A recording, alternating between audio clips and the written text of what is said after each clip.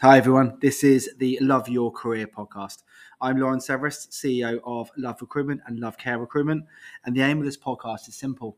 We want to give you the best advice from industry professionals to help you grow and love your career. We want companies to be able to take guidance on improving their recruitment process and for individuals to pick up knowledge, hints, tips of how to progress their career. We do this by letting our guests tell their stories. Thank you for listening. Truly, we hope you learn to love your career.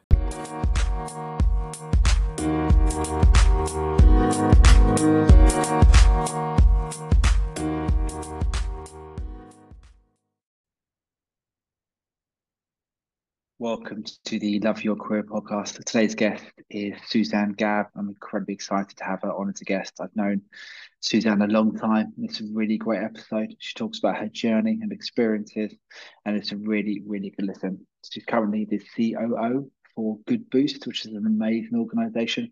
But I've known Suzanne a long time. Previous to that, she worked at Park and Leisure, and previous to that, Fit for Sport, as where I first came across her expertise. So I hope you enjoy the episode.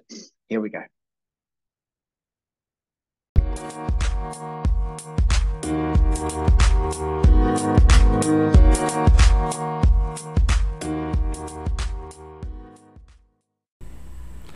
Welcome to the Love Your Career podcast. Today's guest is Suzanne Gabb, COO for Good Boost.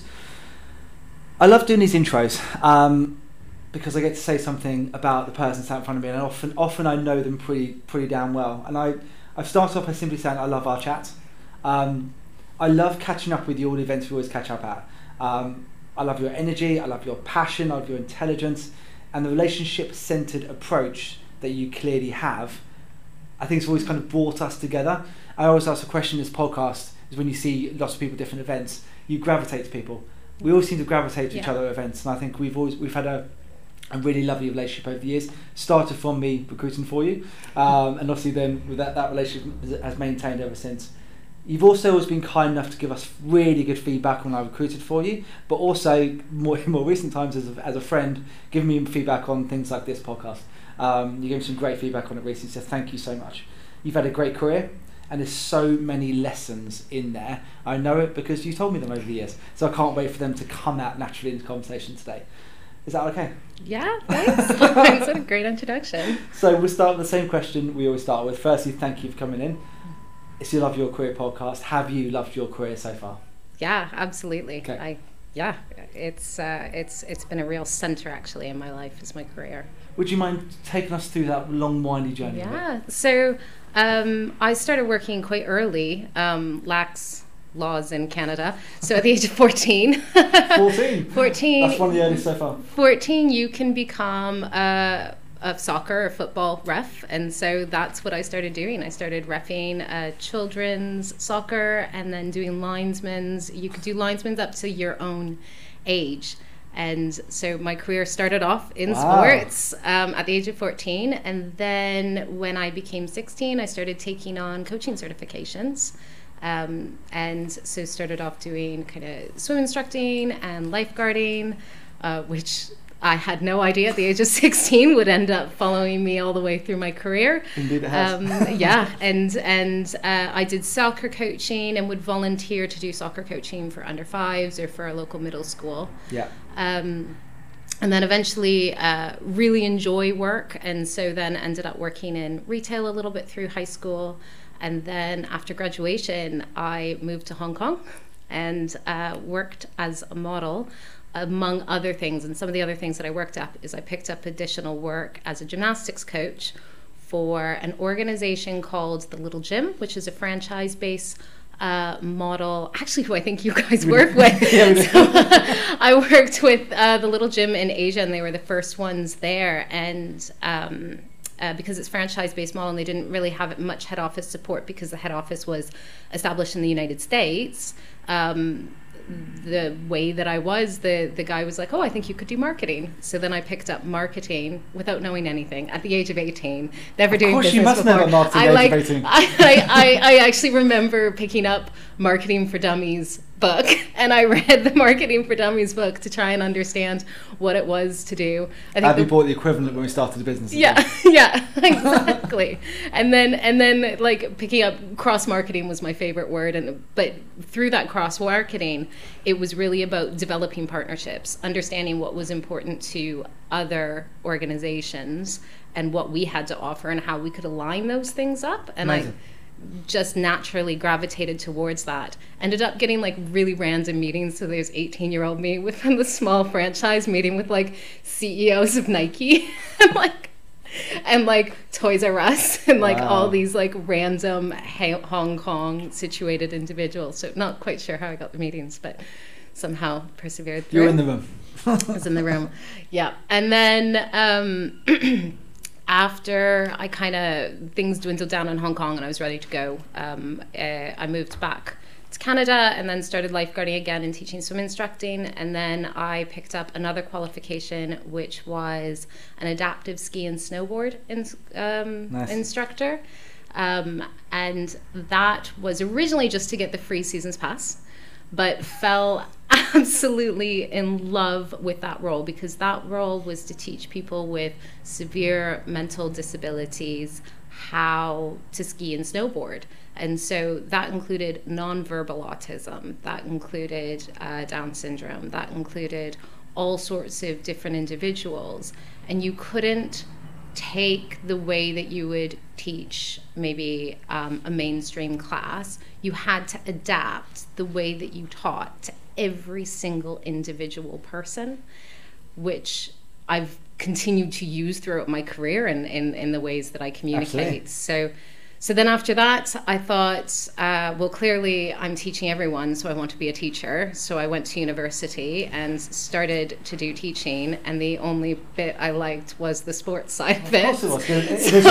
Completely pulled myself out of sports. And then in Canada, we have something called, you do a minor, a major, or you can do a double major. So I did a double major in kinesiology, which is, I think, more like sports science here, and business with a thread of recreational management. Okay. So then I went off to Australia to do a bit of travel study over there and then set up in their ski hills, which Australia has ski hills, which is hard to believe, an adaptive program for children there.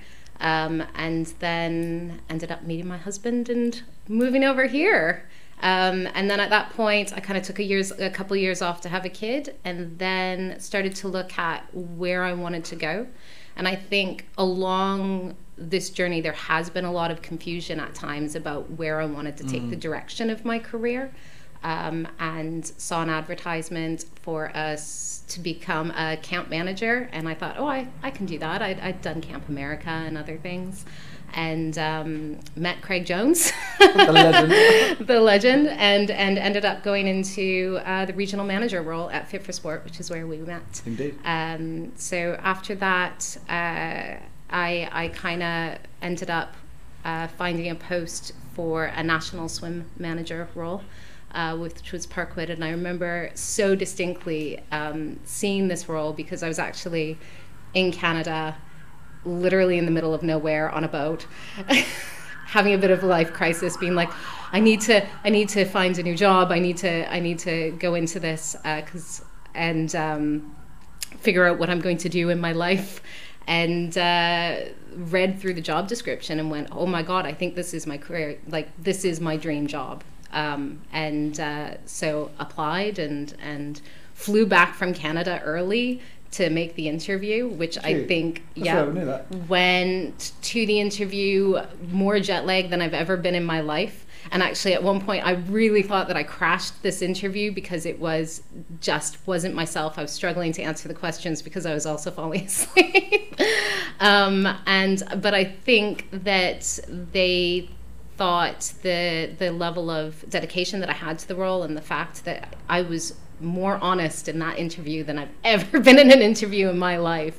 And they gave me the role, and I was there for up until 1 year ago last year, and then joined Good Boost as the Director of Partnership and Delivery, and then moved into the C-suite. Can you tell us a bit more about Good Boost? Because it's a wonderful organisation. Yeah. Do you mind telling us a bit more about it? Yeah, of course. So Good Boost has been around for about 5 years. It started off as our CEO's PhD dissertation to bring hydrotherapy exercise into local leisure centres. He then was asked to take the company into a social enterprise or private to see it go off. So I met Ben through a national aquatics forum about 4 years ago, right when he got going. And because of my background in sports science, I just immediately understood what he was doing. And so what Good Boost does is we create rehabilitation programs for individuals who suffer from musculoskeletal condition through artificial intelligence. So every individual, every participant will go into their leisure center, they'll be given one of our tablets, they'll fill out a health questionnaire, which goes into other conditions and then goes into detail around their MSK condition, and then creates a program bespoke for them, and then it adapts to them as they progress through the program. So many questions. First things first, thank you for giving that overview. I've obviously looked into it after you joined them, and they're a wonderful organisation. Yeah. They do so much good work. What I'm really struck by is, I feel like I know you so well, but I'm learning more about you already, which is really cool. I know it's clearly not, but it's almost by design. Your career makes, when you zoom out from it, it makes absolutely perfect sense. All that sport, the coaching, the swimming, the lifeguarding, the instructing, the SEN stuff, obviously helping children with it, all that ties in with almost every job you ever had. Jag with the sports coaching, obviously Parkwood with the swim. It's almost like you've designed this career perfectly, but it doesn't work that way, does it? It doesn't work like that. It does get weirder, because when I was in Hong Kong, I was also a fit model, and a fit model is someone who tries on clothes for suppliers and then they purchase them, or they'll see what the fit is. And I had a real surreal moment in Parkwood. I used to assist with our head of retail in purchasing the Zogs bathing suits. And I remember sitting in this conference room and watching a fit model come in through the room. And I definitely remember being that fit model and being like, I wonder how I get to that side of the table in the moment. Wow. And it was such a surreal moment that I was like, how am I here? Like, I'm in charge of aquatics. How am I helping buy retail at this moment in time? So I think it's spotting opportunities is maybe one of the big things, that it's that underlying spotting the opportunities in order to follow on where you're going to go next. And it's taking out those threads within those job descriptions and identifying, this job may seem a bit random over here, but actually I think I've got those skills. So changing that and putting it into the new job in order to move forward. Absolutely, you led me perfectly onto the question I was just about to ask you about your decision-making process. Often at this point I ask people, what is your best career decision, but you've had a series of them. So what's more interesting to me, if that's okay, is understand your decision-making process. Yeah. How do you spot those opportunities? What is the process? So I think it's evolved over time. I think that there was some falling up that was happening, but I think that when I decided to get really serious about my career, and I thought, like, I've known for a long time that I wanted to make it to a C-suite level. I do enjoy leadership roles. I do enjoy strategy. I enjoy decision making. So when I knew that I wanted that role, I very creepily went on LinkedIn and I found people with jobs that I wanted. And then I looked back, and LinkedIn's amazing because LinkedIn is like people's CVs are open to the world. And then I looked back and went, okay, that's where I want to be, but what is the steps that they took in order to do that? And I did that for various people. And so, one thing that I knew, in order to get that level, I needed to be on a board. And so I looked around and ended up going for the Royal Life Saving Society. I was a trustee on their board for about three years. I did a term with them to give myself that exposure and also education. Education on how a board works. What does it look like when you are very much just offering advice in that leadership role? So I did that, and definitely I know those things led to kind of the job that I'm in now. Love it. Was that a one-off in terms of looking at where you wanted to be in LinkedIn and then tracking back, or is it almost kind of a constant thing? Not constant thing, but I think it's so I'm not I'm not doing that now at this moment in time. I've segued over from leisure operations, which, to be fair, the vast majority of my career has been leisure operations, or even with Fit for Sport, it's kind of sideline leisure operations, isn't it? Where I've now moved over into tech. And it is leisure adjacent again, but it is a completely new beast. So my role right now is I'm not currently looking at how do I take my next step. I'm currently looking at how do I do my job really well. Yeah. I asked this question this way early on. I've completely forgot I used to ask it this way, but it's just come back to me. What's your secret sauce? What's the secret sauce of your development? What's been behind? Because it's not just the positions you've done, it's the speed of which you've gone through those positions. I hope you don't understand. It's magnificent. How? What's your secret sauce? So there is some reasons behind the speed, but I guess the secret that I have is saying yes, not too much. It's too much, but taking out those opportunities within your role. And I think that sometimes, and I've seen this on, my Instagram feed is full of like HR advice and the bizarre business things that I see. But I think that kind of the generation that's coming up and the generation that is now, sometimes they are hesitant to take on more responsibility without financial pay. I don't view it that way. I actually view it as every new responsibility that comes my way, it's an education. I'm getting an opportunity to be able to explore and build my skill development. And even though it may not pay me now, in the long run, it's absolutely going to pay me. It's going to look great for my next job.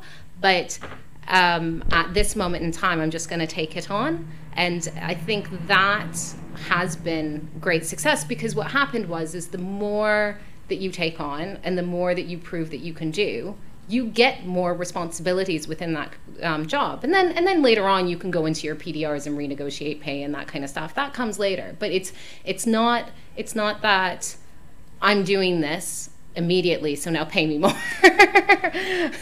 I honestly, one of the things I love most about doing this is obviously chatting to really smart, really intelligent people, really good at what they do. But often it's the common themes. Chloe mentioned it in her podcast about almost doing that next job, doing that a bit more to show the fact that you can do it and more. David Monkhouse said in his about volunteering, but not volunteering people know it to be, as in, yes, I'll do it. Put your hand up and say, I'll do it, because you get exposed to more things, you get trusted in more things, you're seen as being proactive. Also, sometimes it's a bit of a free hit. You're not expected to be brilliant at everything all the time, so you get to, if you fail at it, it doesn't really matter. It does, but you know what I mean? It's just the importance of doing something like that. Great people constantly sat in that chair saying things like that. There's a lesson there for everybody about just going above and beyond and doing more. I did it on my way up as well. But I also think on that it's both those people that you've mentioned, I know, and it's their ability that feeds into their ability to network, because the more responsibilities they take on, the more exposures that they get. And so working at Parkwood, it's a massive organization, but the more departments that needed things done within my department, but more department aligned that needed support with things, I would be like, yeah, I'll do it, because it gave me more exposure within the organization, and you get to know more people. Yeah. I love how David said he didn't drink coffee until he started work. He started drinking coffee, he realised that was a great way to have more conversations. That was a really great bit of advice just there. In terms of your question, a common question I ask all the time that I really like is someone's why. Why do they do what they do? You're an incredibly motivated and driven individual. What's your why? So I've been really fortunate in the career that I've had that, so I want to be clear that my why was never, I want to be a CEO or I want to be a COO. So every job that I've had, I've been able to find the good in that job. What is the reasons that, why am I teaching sports to kids? Why am I in my last job with aquatics? I'm so fundamentally passionate about water safety, about teaching children how to swim, about getting more people swimming. With Good Boost, I'm so now passionate and about getting an older demographic more active, getting people to, and the testimonials of individuals who, couldn't walk across a pool deck without a cane, 3 weeks' time walking across a pool deck without a cane. Individuals who are incredibly isolated and feeling depressed now, feeling happier within their lives. It's finding those threads within my job, which has been pretty easy to do, to be honest, that makes me want to continue and push harder within my job. Amazing.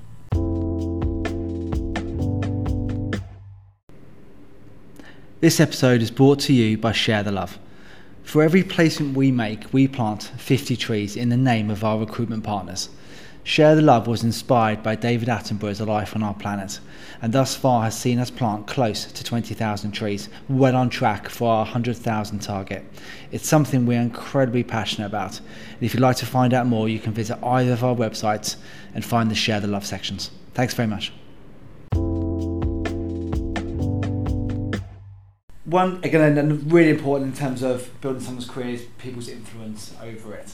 Who's had the biggest influence in your career so far? I guess, and why? Ooh, that's a hard question. I don't think that there's been one person that's had an influence on it. I think one of the things that I have done is I have been really fortunate to report into some pretty amazing people, and work with some pretty amazing people, and it's being open to taking that learning from those individuals. So, very fortunate enough to report into Craig Jones, who is an absolute legend in this industry. Everybody loves the guy. I've said it so much on his podcast.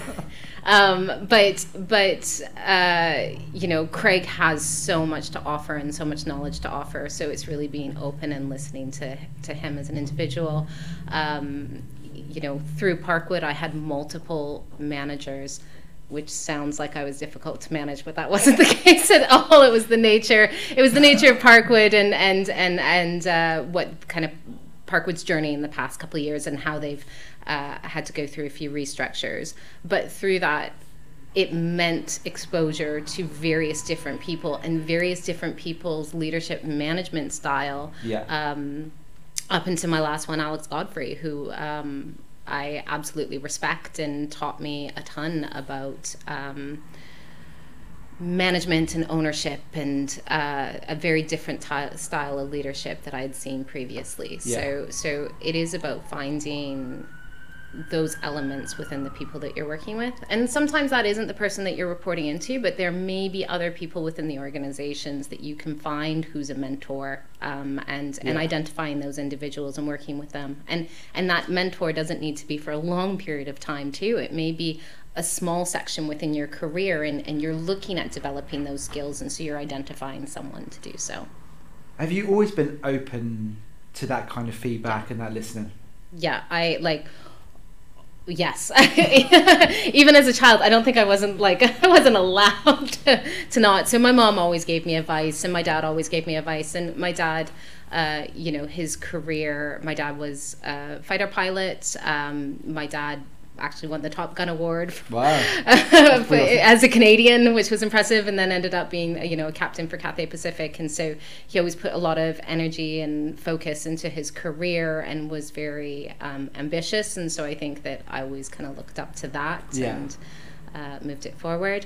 And then one of my first jobs, I worked with a woman, Anita Lawrence was her name, and I think that she was really undervalued as an employee, but she had been in the leisure industry for 25 years by the time that I met her. And it was just listening. It was just getting those pieces of information of how to teach a child how to swim better. She had so much knowledge to share, and I think that sometimes individuals were dismissive of her because she wasn't a senior member of staff, and I learned so much from her that ended up I brought through my career. So, loads of influences, if I can say that word, on your career so far from individuals and collectively. Have you, I guess you probably obviously would do, but taken those lessons from those people? How much has that shaped your style and then people who look up to you in that way now? Yeah, I think so. I think you take bits from all the individuals that you meet and kind of adapt it to fit into your own personality. Yeah. I think that if you try to mimic someone completely or their own management style, it's just not going to work. So I've also done like a huge amount of reading, and then that reading then gets placed through and you just kind of find your own style. I think also your leadership style does change as you go on. I think that earlier on when I was taking on managerial positions, at times maybe I thought that I had to be a bit more forceful or directive, where now I only use that when I absolutely have to.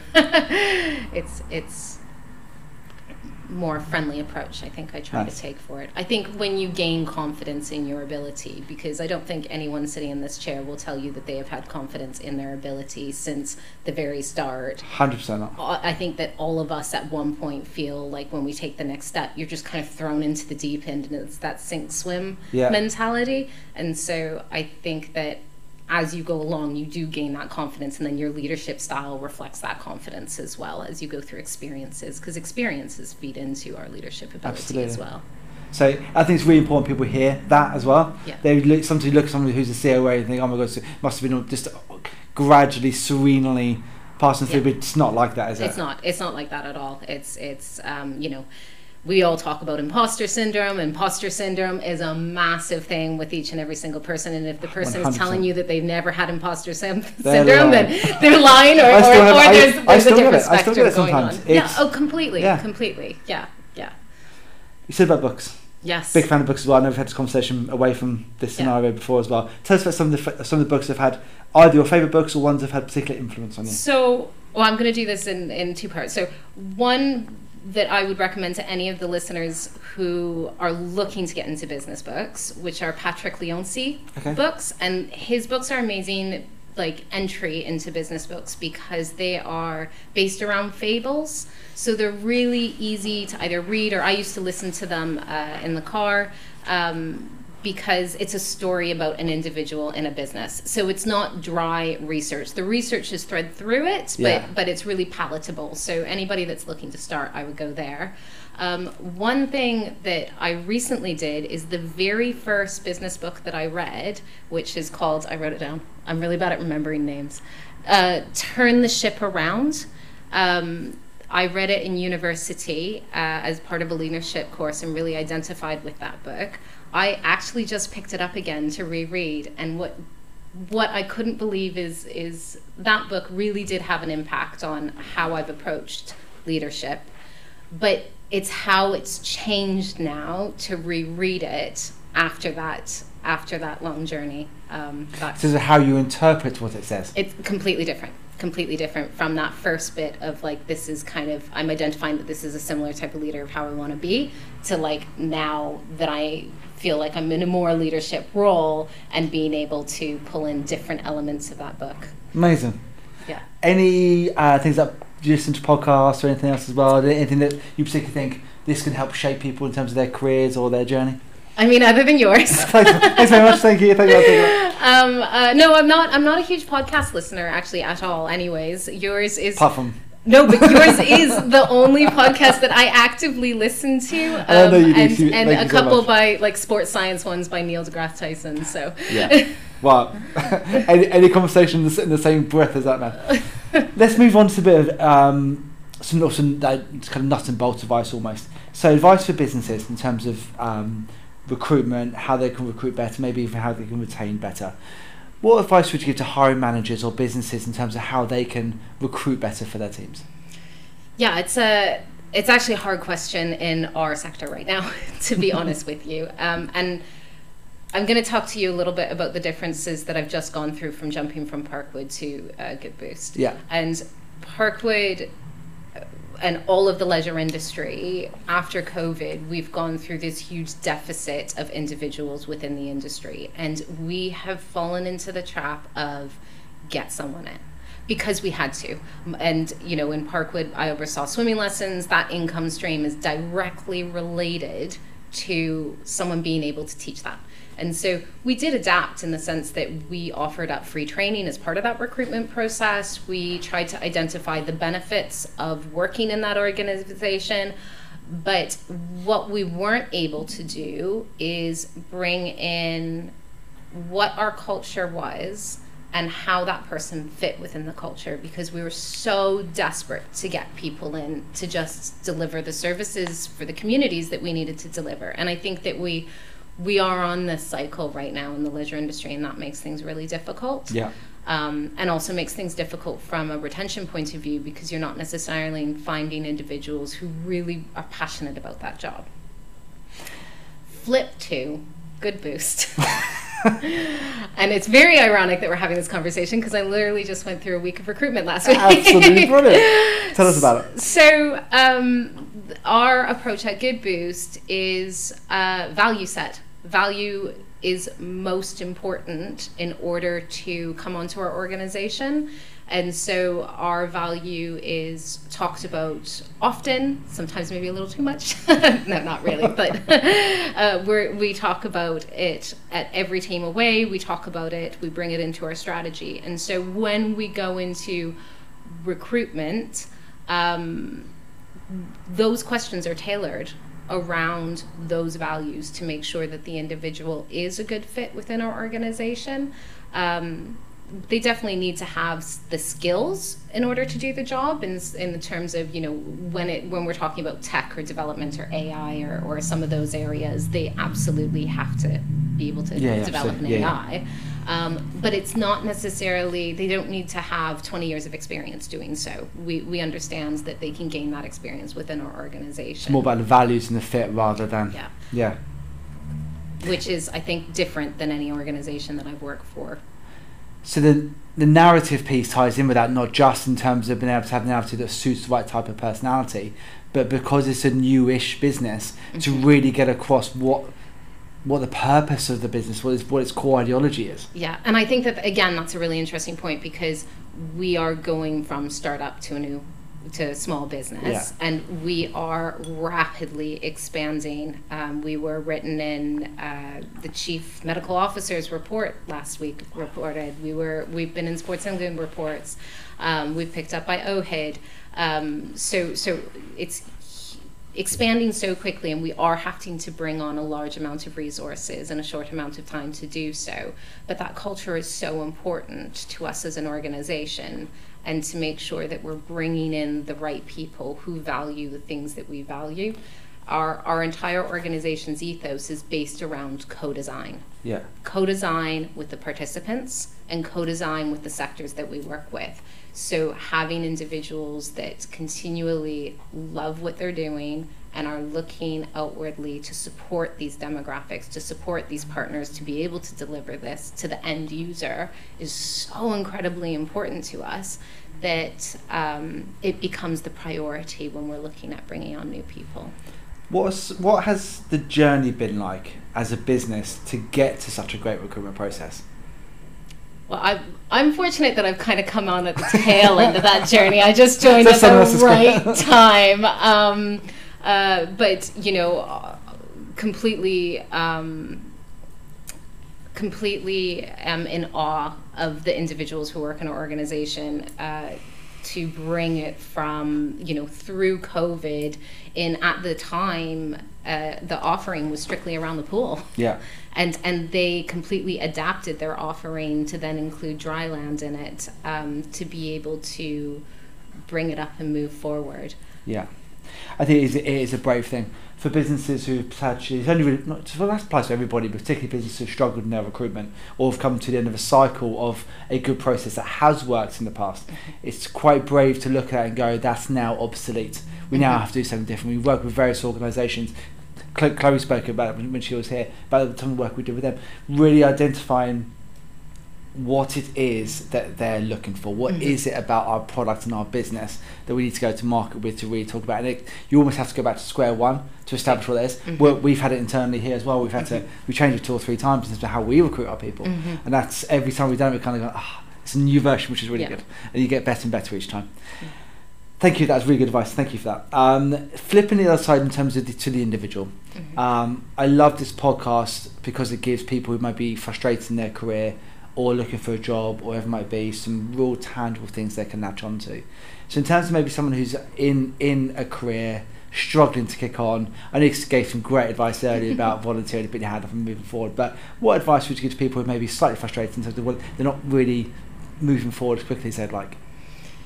Yeah, I think it's doing things within your own job. Like it is going back to that volunteering, putting your hands up, doing things within your own job, and looking around to see what else the business needs. Sometimes you need to paint out your own job as well. That is a possibility. So if you're noticing something that could be more efficient, bringing that to your boss, but giving them the reasons why. And I think so often people bring things to their boss and they're like, there's a problem here. Bosses do not want, people in those decisions are getting problems all the time. Come to them with a solution first, and don't even address it as the problem. Go to them and say, I've noticed we could do this and it will stop this. So reframe that question. And so every single person in every single job, I can guarantee you, in their surrounding areas, there's something that they're noticing that could be done more efficiently. And I would say if you're getting really tired with that mundane, day-to-day, 9 to 5, or whatever it is for you, journey, start looking outwardly in your surrounding areas to see if there's something else you can latch onto and start to develop in order to move forward. Love that, thank you. How about people who are decided that they would need to move to another company, to put themselves out there? So the first thing they do is start to look at their CV.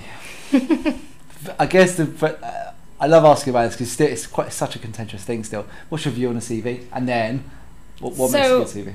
I'm going to say something that every hiring person will say, well, maybe they won't say, but when you put out a job application, and if you're doing the shortlisting yourself, you are now getting 200 applicants for that job.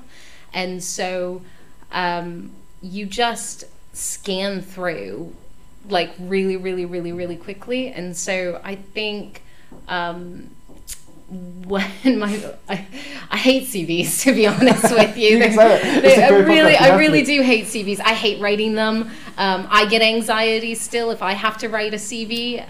I find them really difficult to do, as I'm sure most people out there do. But I think it's really trying to understand what that job description is asking of you, putting that up at the front. Because I'm not going to read 4 pages of your job description. Yeah. I'm going to read the current job that you're in because it's probably the most relevant. I will then scan down to see, actually, did you just branch off briefly, but you've got something a little bit more relevant.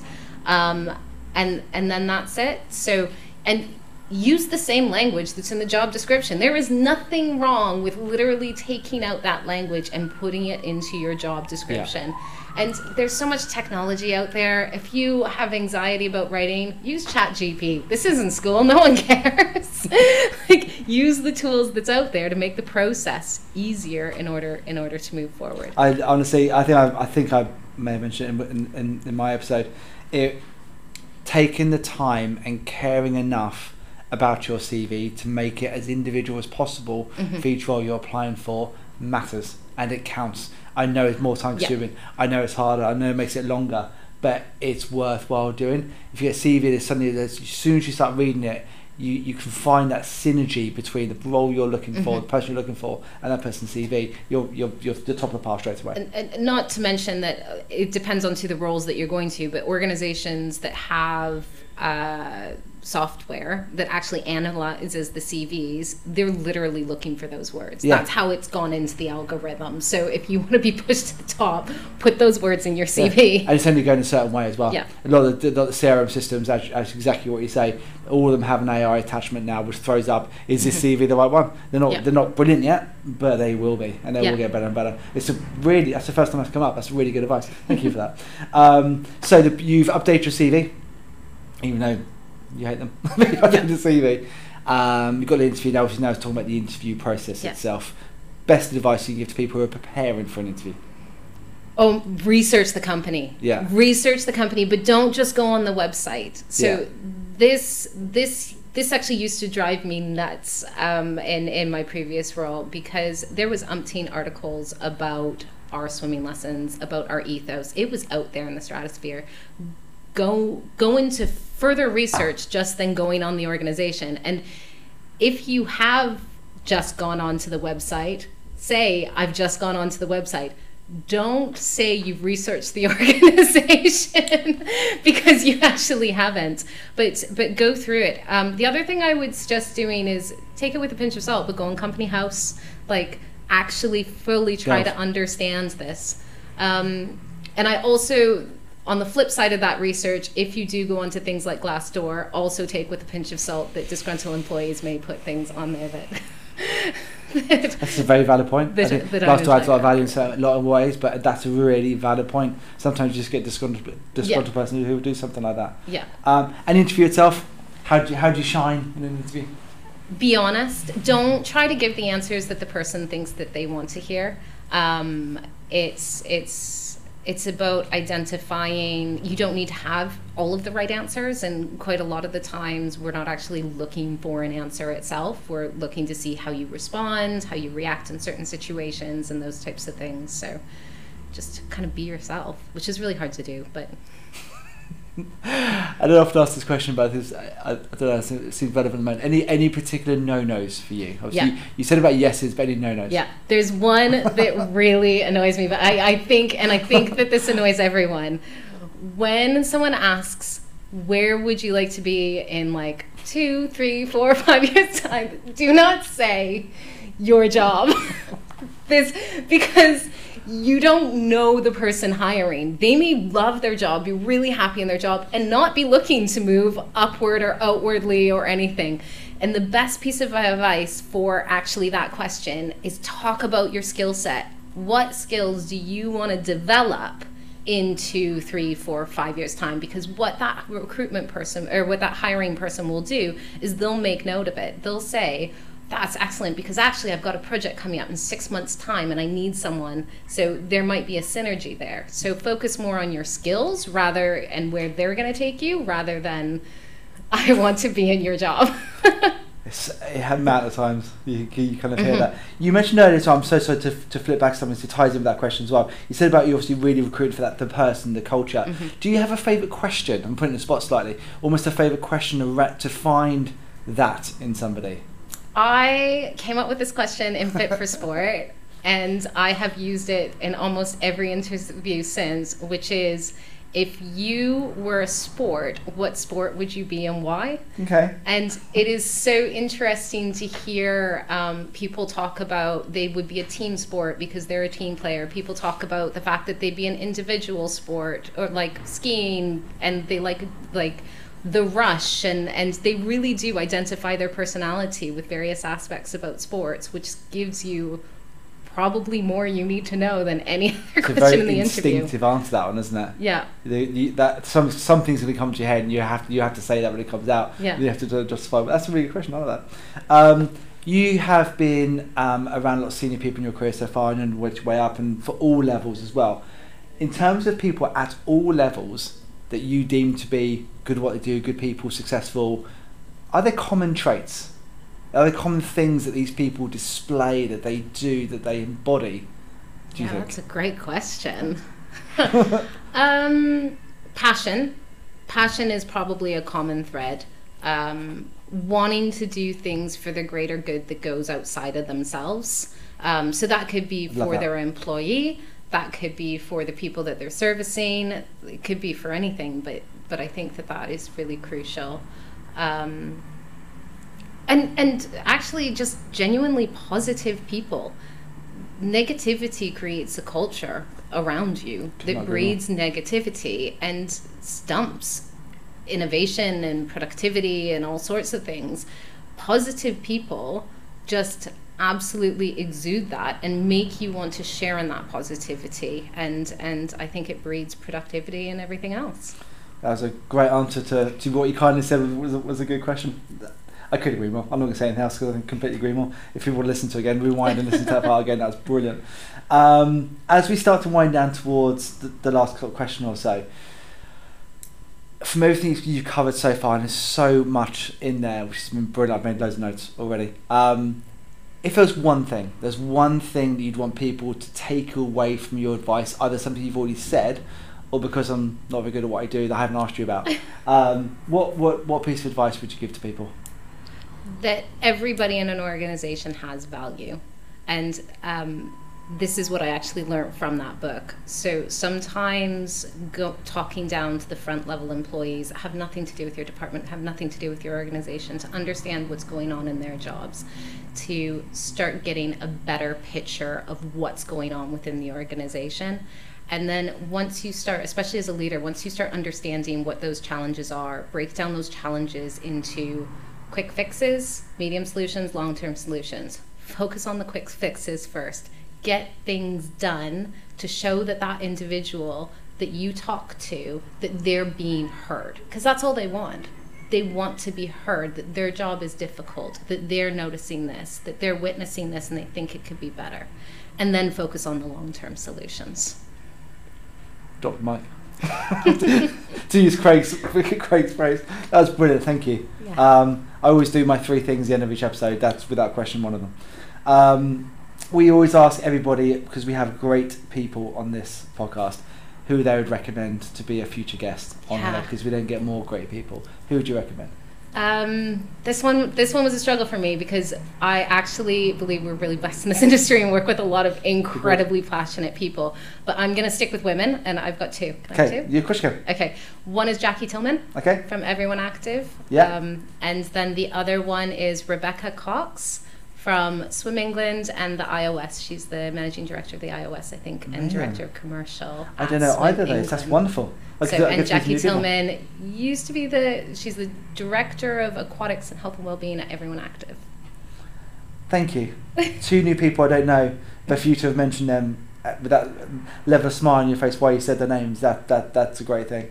Honestly, thank you so much for your time. I've made notes personally in this episode, which doesn't always happen as well. Honestly, thank you so much for your time. Amazing advice. Love your career, love your journey, and obviously, I love hanging out with you. So thank you so much for doing it. Oh, thanks so much for having me.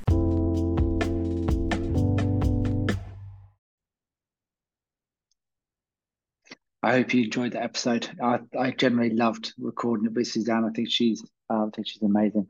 As usual, here are my 3 things. They're very much focused on her character. The first one, how warm and generous and just outright brilliant Suzanne is, and I think you can get that in all the answers that came through, and how energetic and brilliant she was in that conversation. My second point, I just loved the fact that how her career made sense. It wasn't all by design, but it made sense. It just shows what great decision making Suzanne made through her career and has continued to make through her career. And my last one is just the point she made about being brave and being positive. From someone who's known her for the amount of time I have, those are traits she lives and breathes. And I wanted to make a point of highlighting those. Thanks very much for listening, and hopefully you join us for the next Love Your Career conversation.